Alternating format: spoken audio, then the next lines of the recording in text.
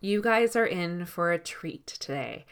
I recently had the pleasure, the honor of sitting down with Courtney Seard and talking with her about her latest project, which I'm so excited to share with you. But we talk about so much more than that, and success strategies, high performance, time management. So much great stuff came out of this interview that I can't wait to share it with you. And I'm so excited to introduce you to Courtney Seard. Courtney is passionate about developing company culture, engaging teams, coaching leaders, and transforming people-related systems. Courtney has gained global experience and broad leadership expertise, working with organizations and leaders to take ownership, clarify and enhance their team experience, and create a clear path forward while delivering measurable results. Throughout her 15 plus years working with startups and Fortune 500 companies, using the most innovative mind sciences and entrepreneurial strategies available today, the outcomes in her training and coaching methods are reflected in her clients and their track record of success. With her niche being late Series A, early Series B startup and entrepreneurs who understand the importance and impact of company culture and are consciously committed and focused on developing and improving company culture, outcomes, and health. Courtney works with companies such as GE, Snap Inc., Mercedes-Benz Financial, AT&T, Dow Chemical, the United States of Women, Galvanize Leadership Program, and is a speaker represented by Live Nation's SME division. I am so excited to share this with you guys today, and I hope you enjoy it. Actually, I know you are going to enjoy this just as much as I enjoyed sitting down with Courtney. You're listening to The Empowered Life with Master Coach and Trainer of NLP, Terry Holland. Breakthrough to the life you deserve. Hi, Courtney. Thanks for joining me today. I'm so excited to have you on the show and to chat with you about what you've been doing and what you've been up to lately. So welcome. Thank you. Hi, Terry. It is nice to be on your program today. I really appreciate you having me. It is nice to be here. Thanks. So let's just jump in. For my audience who's listening, can you tell us a bit about your background and your business? Yes. My name is Courtney Seard, and I am a performance coach and trainer. And my business is I generally work with, I would say, entrepreneurs and more corporate C-suite executives. I work with them on a myriad of leadership and communication issues. And I obviously, being a trainer of neurolinguistic programming, timeline therapy, as well as hypnosis, I use a lot of those techniques. And after about 5 or 6 years of coaching in this professional setting and continuing to give tasks and exercises to small and large groups, as well as my individual clients, I decided to kind of put everything together and create a planner, which is the RISE Vision Action Planner, which puts together prompted journaling. It puts together a nice 90-day action plan that allows you to dig a little bit deeper and find out why these goals are important to you, and then figure out what you need to do. And then a planner, which is a monthly, weekly calendar planner. There is a weekly habit tracker, self-care tracker, all of those things. So yes. That's awesome. Thank you. So for someone like me, because I love having a paper planner, and I know for me, if it's not on paper, it's not in my head. I can't conceptualize my week unless I see it in front of me, and it has to be written by me. So I have looked at so many planners, and I've gone through multiple planners, and I haven't found the one that works with my head. It works the way I think. So I'm really excited about your planner. And can you tell us sort of what differentiates it? So for people who are looking for that planner, what makes this one different? To be realistic, exactly what you said was what I was out there. I was recommending planners to clients. I was buying them myself, and I ended up having like a journal. I realized that for me, it was really easy to come up with questions, but then on some days I didn't know what I wanted to write. And I had to organize it in such a way where people who were on the go could dive in. They could get their mindset in a way that was healthy, as well as organize themselves. So it works in that aspect that it's a 3-in-1 planner. So in the beginning of the planner, They do change. They're 12 different prompts, and they are created in such a way to help your unconscious mind. It triggers what I would say your goal getter, which is your unconscious mind. Because our conscious mind, we set our goals. However, if we don't have that conscious unconscious congruency, we don't necessarily get it. And the funny thing is handwriting traps into our reticular activating system, which is that unconscious goal getter. And science has proven from multiple studies from Harvard to Leeds that you are 50% more apt to get your goals if you write them down. So I wanted to allow people to work on creating their mindset, create strong mental thinking, as well as a place where they could write down their goals. And why did I create the action plan is because I realized with myself and other people, you say you want something and then you get overwhelmed as to how you're going to do it. And the success that I found for myself to overcome some of my hardest behaviors to break, as well as with my clients, was breaking things down into, I call them micro goals. So I did a 90-day view where you can take one of the 6 areas of life and break down how you're going to improve in that area. And that's really all you're kind of going to focus on. You're going to do all of the other things in your life, but if I'm going to improve my health and fitness and I want to focus on sleep, you're going to spend the next 3 months really just focused on improving your sleep. And then you can build, or you can spend the next 3 months, again, working on sleep. It's up to you. So that was why the planner would be best, because 1, it works the way the brain works.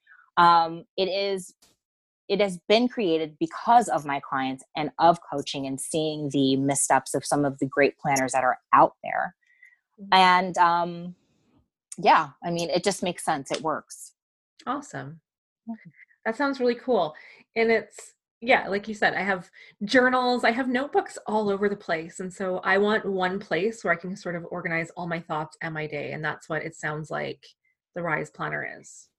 And also for completion purpose. I think that when you have a lot of journals, you have a lot of thoughts spinning and you're not completing things. And that can actually, if you really look at your life, I'm almost certain that it can show.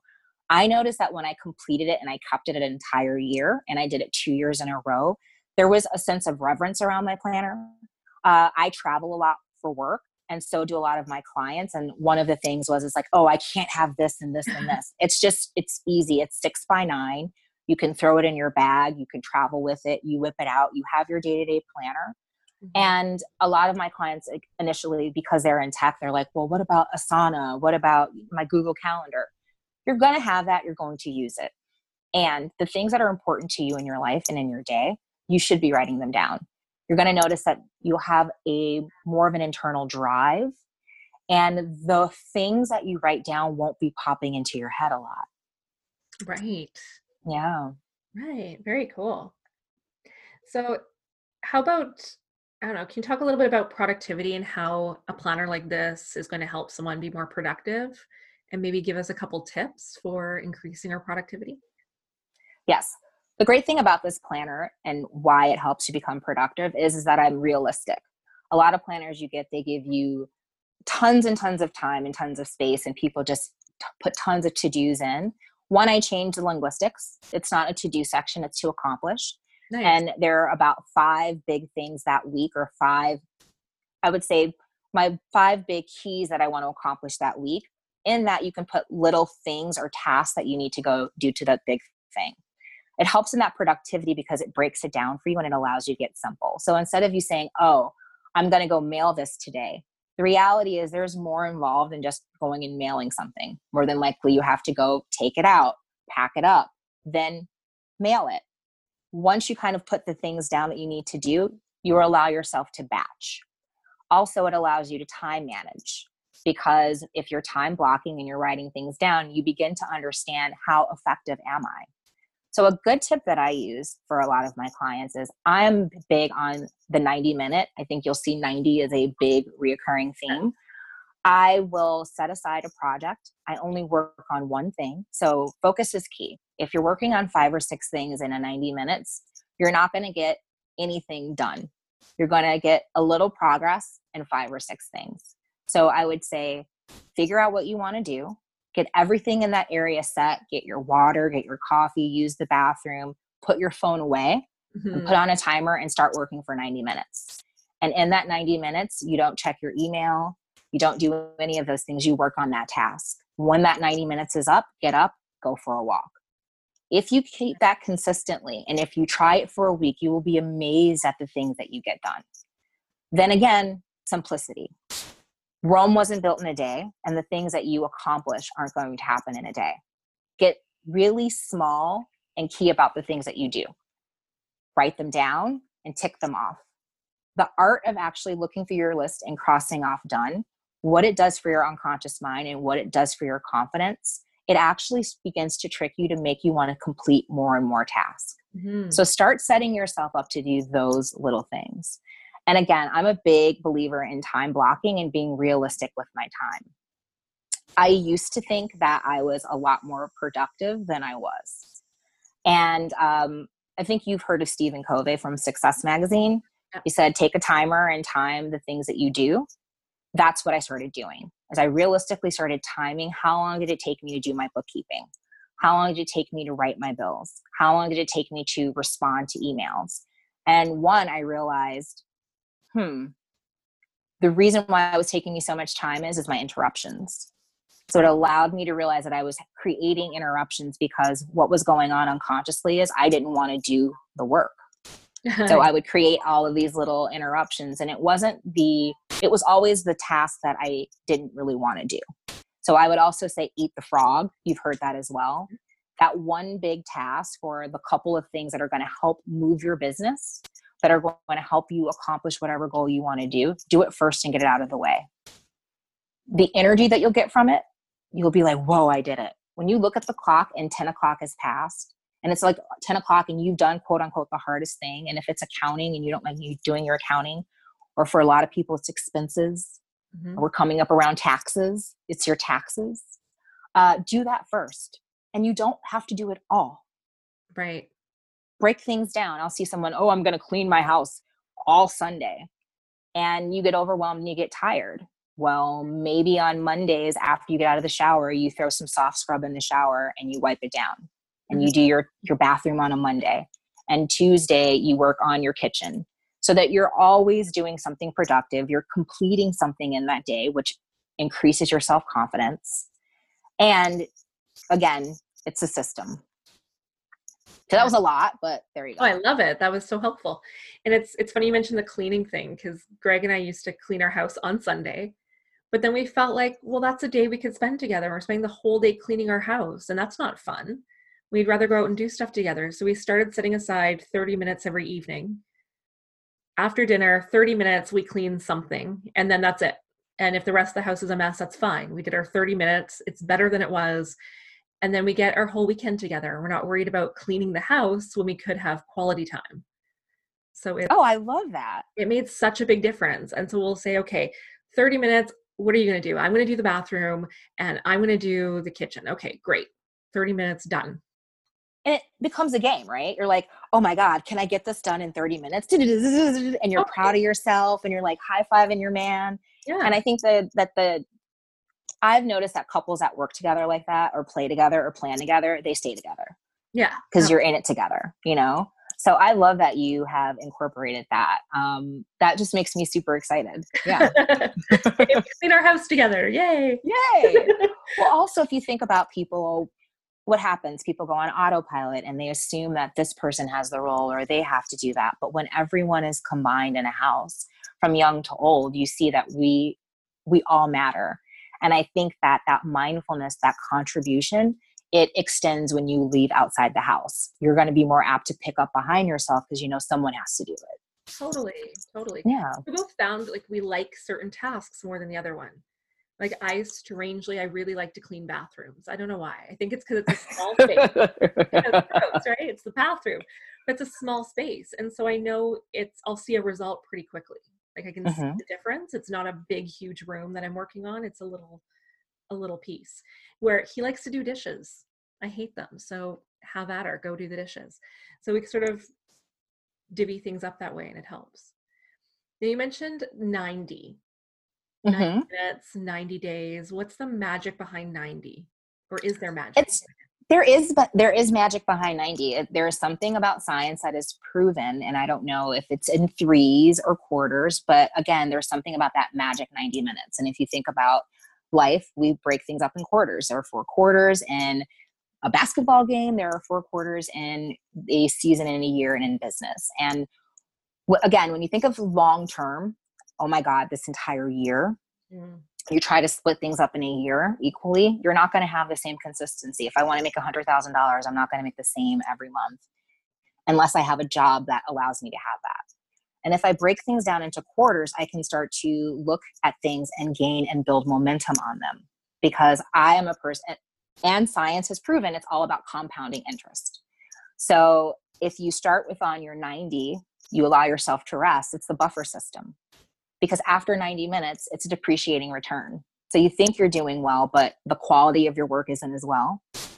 It takes you longer. There are more mistakes. So just by breaking those things up and doing smaller, you get so much more done. You have a lot more energy and you're excited about your work.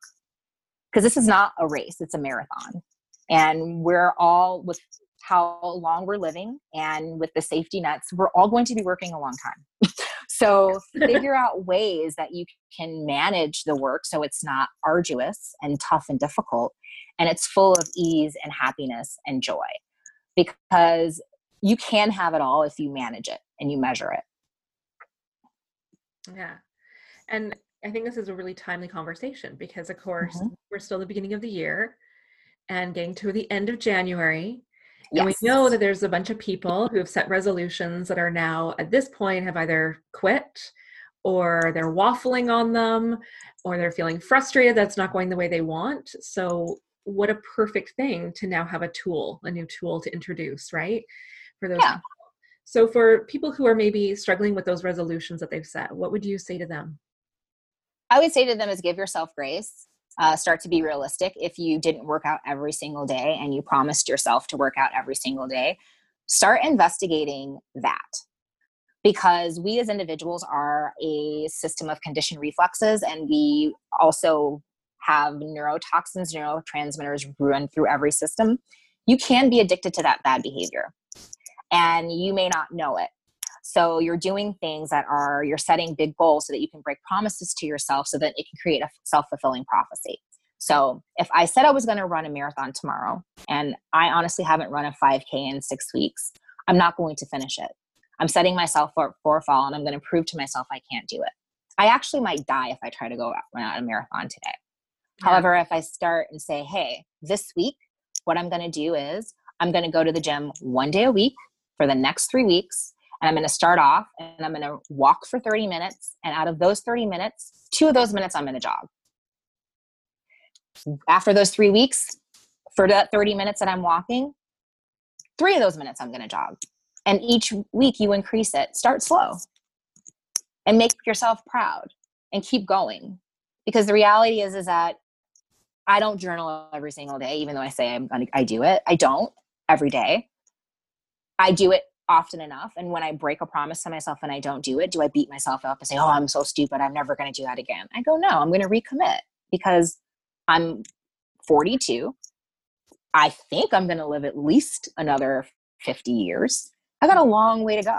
And if I'm beating myself up, and if I think that, it's not comfortable on my system, not nice to be around, it's not good. So I would say recommit, get realistic. If it is, you say that you quote unquote want to lose weight, a tip that I'm sure you share with your listeners, unconscious mind doesn't process a negative. What's your ideal weight? How many pounds are you going to shed? How is the fat going to melt off of you? And come up with a number that's ideal for you. Be realistic. You're not going to never eat ice cream again. Bake it in that you have, instead if you ate ice cream every night, why don't you say, I'm not going to have ice cream just 1 night a week? Mm-hmm. And what happens is with your unconscious mind, because it continually wants to serve you and it wants more and more and more. When you stop with 1 day, you'll be like, oh, I did 1 day. You'll be like, oh, I know I can do 2. Rather than it being something you have to do, it's something that you get to do. I'm a firm believer that you need to make everything in life a game. Yes. Everything. if you wake up every single day and you're like, because that's like the sound that comes on in my mind. Totally. It's no longer, this is happening to me, or this is terrible. It's like, how can I figure out how to get this? Or, if I change this and I do this and I do that, it's all experiment.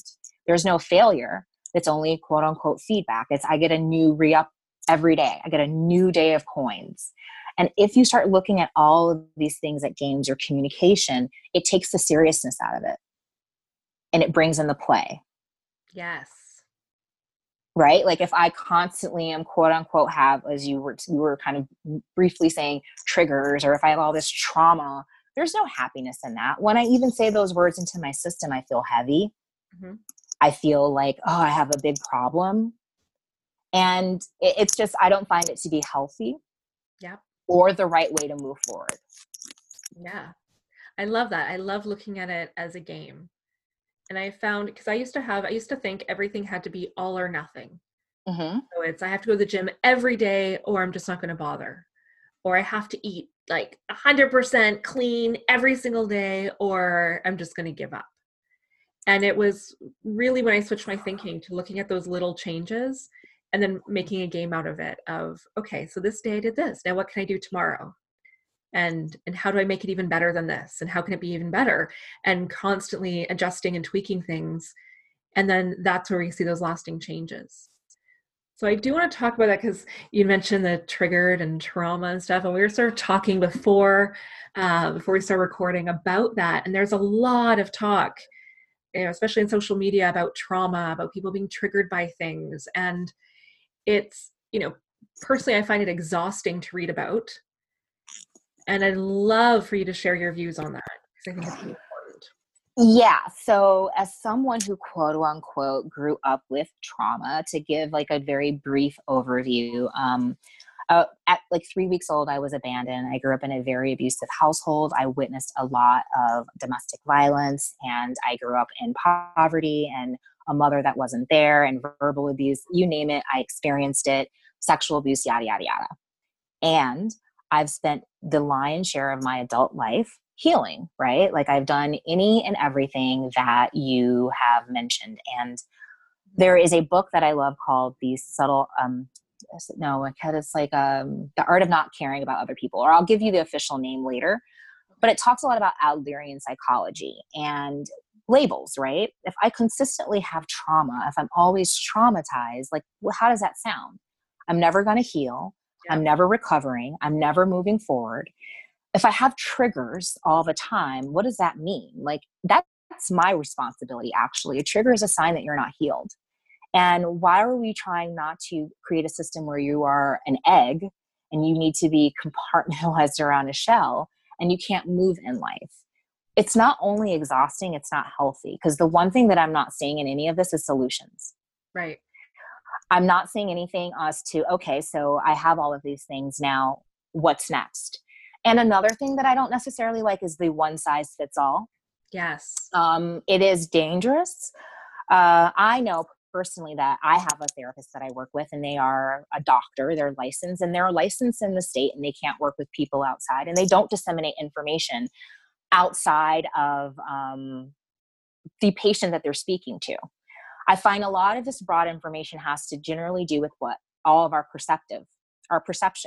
So it's their perception of trauma that they're bringing out that other people are buying. Or if it feels a little bit right, because this person's a doctor, they have an authority figure, then they're labeling it. I've had people lately come to me saying that they are codependent, that they are this, they are that, they are codependent, they have trauma, they have inner child wounds, they don't know how to, and I'm like, what are you talking about? First and foremost, none of us were taught how to communicate. So we all have a deficiency and a lack of communication. None of us were taught how to deal with these things. Thank goodness these are coming into conversations. Yeah. But to say you have all of these terms, it becomes self-identifying, and it's actually an excuse for people not moving forward. I mean, I have had a lot of terrible things happen to me, and I used to say that I was a victim and that I was triggered and I had trauma. And then I realized that like no one is responsible for that. the word aggressive used to really trigger me. It used to upset me. And when I started working with a good coach, it brought me to realize that the word aggressive only brought out all of the insecurities that I had. And when I healed those insecurities, and when a group of men would say you're aggressive, and I don't know how things are in Canada, but typically we have more racial issues here, and an aggressive Black woman is something that is more of like a caricature. And I didn't want to be that. So people would say it and I'd bow down. Now I'm like, yes, I'm aggressive for your results. I'm aggressive for your success. I know who I am. And I do have more of a alpha quality. I'm paid to coach and push people across the finish line. Yeah. That's what I'm here to do. However, all of this, I call it like victim jockeying, and excusing who you are and excusing where you are rather than, pulling up your bootstraps and going for it. And, there's a gentleman by the name of David Goggins, You Can't Hurt Me, Marine, overweight. He has a very Marine approach, right? Mm-hmm. I'm not necessarily that hardcore, but this soft line of the road of like, oh, I'm triggered by everything. And, and your triggers mean this. And then you have this and you mean this, or the first time this happened, your parents didn't do this. That means that's dangerous.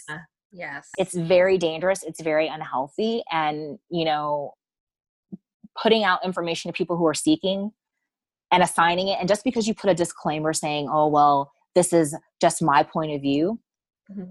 That's not how it's being marketed. So I don't know if you've come across this in your practice with people being like, I have this. And I'm like, well, where'd you read it? Off of the Instagram meme? Yeah. Yeah. Yeah, absolutely. And, my question is always, so when does that end? Right? So I see people posting about trauma and you have to do the work, And my question is always, well, what is the work? And when is the work done? Like, when are you healed? When is it okay to be healed? Right. And like you see this future self, this and, future that. Well, if it's always a future, you're never there. Yeah. So there's a huge piece, and again, of not understanding linguistics, how it really programs not only the world that we have, but the world that we're going to get. The power of words on our physiology. Mm-hmm. Focus. It's just it's so like, and it's so interesting. The couple of coaches or clients that I had coached through, they are no longer. They're like, wow, I didn't realize how depressed and serious I made myself. How I thought I had more problems than I did. Because you read this stuff, it's gonna sound true because we're human. Yeah. We all, like, if you read it into that, I'm like, yeah, I know I'm not that, but I'm mentally strong. Mm-hmm. And I have coaches and therapists who I actually go to deal with. I think also it's an excuse for people to say they're doing the work because they are watching someone on Instagram or they're following someone and they're reposting the memes rather than actually going out and paying someone to deal with them one-on-one and taking agency over their lives. Yes. Yeah. There was one I read the other day that was, what was it? It was like, we're all suffering. Each and every one of us is suffering. And I was like, well, I'm not suffering. I'm not suffering. I'm really loving my life. Bad for not suffering. Yeah. Well, then that's the other side of it is, and then I see people feeling bad about it or even holding on to this idea of trauma because they think, well, if I, like, in order to fit in, like it almost becomes like in order to fit in, to be one of the group, I have to have the trauma. Oh, and don't get me started. Oh, your need to achieve goals and do this and this is because you're so traumatized from your childhood of needing acceptance. Are you fucking kidding me? Excuse my French. My need to accomplish goals is because I listen to my unconscious mind, which is one of our prime concerns, is to actually achieve goals and to continually seek more and more and more. Yeah. And the reason why people are unhappy is because they're on their couch being triggered, not leaving their house. Yes. Yes. Thank you. Thank you for saying that. Like, you want to like get over a problem, do it. Yeah. Don't talk about it. The more you talk about the problem, it bounds the neurological connections. It becomes real. You are not anything. You are incredible. You are more powerful beyond belief. It's time you get to know that now and stop it. And why I'm so passionate about it is because I used to buy into this stuff. I mean, I was hit by a car. I flatlined. I lost all feeling in my left side. I mean, just last summer, I was hit by a drunk driver. Like, I could be like, oh my God, this happened to me. You want to know what I actually started to ask myself? what were some of the things that I was doing that I could take responsibility? Like, I didn't need to do it all that night to go out to see the movie. I could have stayed at home, because it happened. I got hit by a drunk driver at midnight. Why? I was squeezing in my schedule to go to a movie that I could have actually rescheduled. So yes, he crossed a red light, and I had to look at what are some of the behaviors and the things that I was doing that even put myself in that position. Right. Granted, I live in a more radical aspect. I firmly want to take full responsibility for everything, because I want to be fully at cause, meaning I can do anything that I want. Mm-hmm. I'm different. However, a lot of this, like, this person triggered me, or it's the patriarchy, or it's all of this, like, it's not. It's you. Yeah. It's your willingness not to get over it, not to know how powerful you are and do it. Yeah. Yeah, absolutely. And I see that also in the coaching industry. I've noticed a lot of coaches who haven't healed themselves, and then they're projecting all their trauma and all their stuff onto it's in all their messaging online. It's in the way they coach people. And I've worked with some of these coaches, and I see them trying to hold on to it because that's their identity. And they've built their business around being this traumatized person who's now going to help other traumatized people. And I think that's a dangerous game. I think that's a very damn.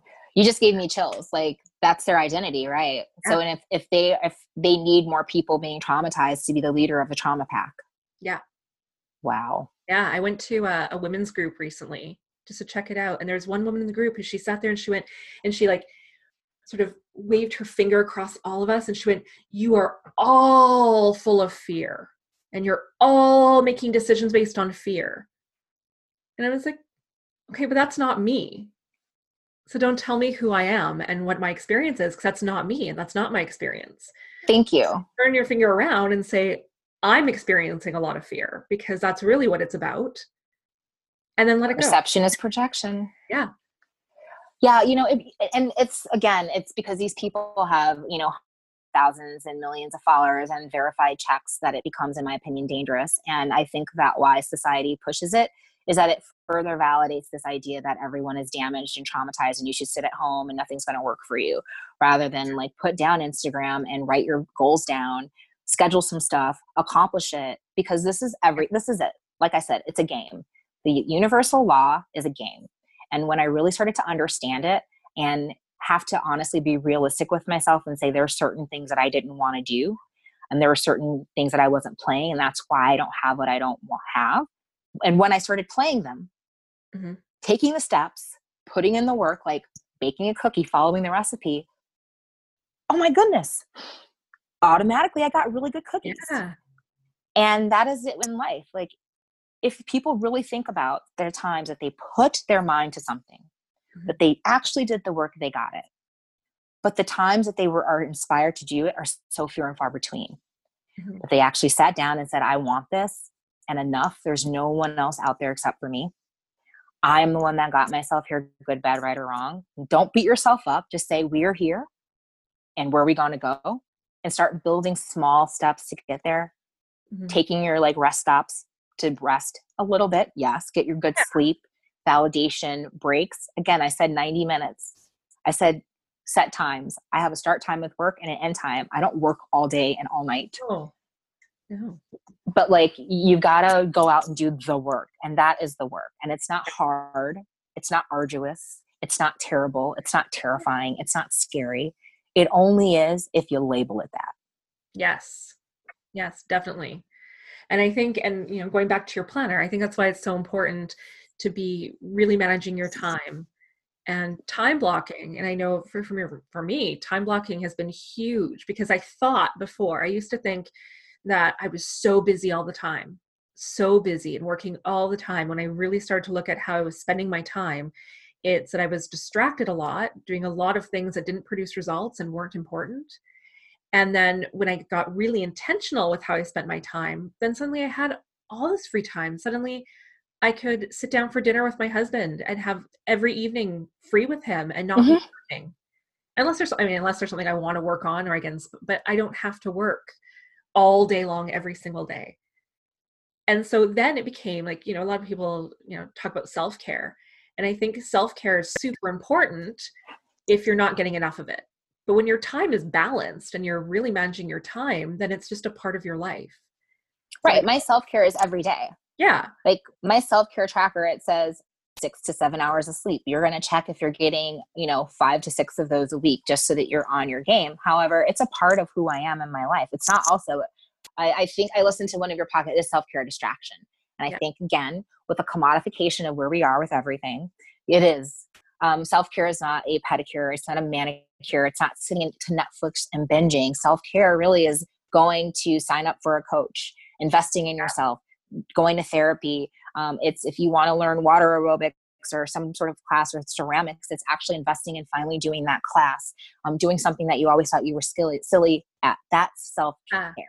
It's not like, again, it's okay to sit and drink wine with your girlfriends. It's the same recycled BS. Self-care is caring enough for yourself that you're going to change your behavior and you're going to do more. And that's all that is. Because if you look at the people who are extremely successful, they do a lot of things. They're highly managed. There's a lot of self-care and they're really happy. Yep.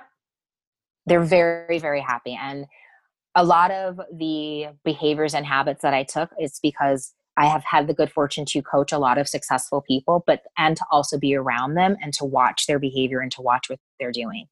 And one of the things that they do is they don't make excuses. Mm-hmm. They accept things as is, and they say, how are we going to fix it? So they identify a problem. They discuss it for a very small amount of time. Most people get lost in discussion. Mm-hmm. They feel like they discuss. Discussing isn't solving. And they spend most of their time on a solution and brainstorming solution. And when I started moving my world to that, identifying the problem, discussing it a little bit, like, what is my involvement in this? What can I learn from this? Mm-hmm. Why does this continue to show up in my life? What am I actually getting from this that I don't want to admit? Yeah. That's a big one that I like to ask myself. What is it that I'm getting from this that I don't want to admit? And I was like, ooh. Yeah. And what am I going to do differently? And another thing that I started realizing when I started doing my 90 minutes is that a lot of the time when I was going through tasks, the conversation, I don't want to do this, would come into my head and I'd want to break myself up. So sitting and talking to myself like a child, you can do this. You can get through this. You're going to stick through this. Nope, you're not going to get up. You're not going to give up. You're not going to put this down and go walk to the refrigerator and get a glass of water. You're going to actually get through this last paragraph. You're almost at 5 minutes. When that 5 minutes is done, you can do it. You got to actually give that yourself self-discipline. That's the key to self-mastery. And no one's going to do it. There ain't no magic bullet. Mm-hmm. There is no one day when it's automatically unconscious, because it will be automatically unconscious. And because this universe, this world is designed to have us on and away from. If you stop working on it every day, it'll go back. Yeah. You have to realize that this is just a journey. It's like brushing your teeth. It's something you're going to do every day. Make it exciting and fun. Make it something that you love. Realize some days you're not going to want to do it, but you're going to do it. Some days you're not going to want to do it. You're not going to do it. That's okay. Yeah. And the next day you're going to get up and do it again. Well, I feel super motivated after that. Good. I'm glad. I want to do stuff now. Or, just do what you got to do. But I feel like I like feeling effervescent. I like feeling happy and excited. And I spent a lot of my life not having that. And right now I have it. And I think like right now in the society, it's almost, you feel ashamed for being happy. Mm-hmm. There's this trope of like, well, what's wrong with you? You must be lying to yourself if you're happy. And it's like, no, I've actually done the work, some things that you don't know about, some very intense unconscious things. I continue to do the work. I just want people to know that this is possible, that you can do it in a small amount of time.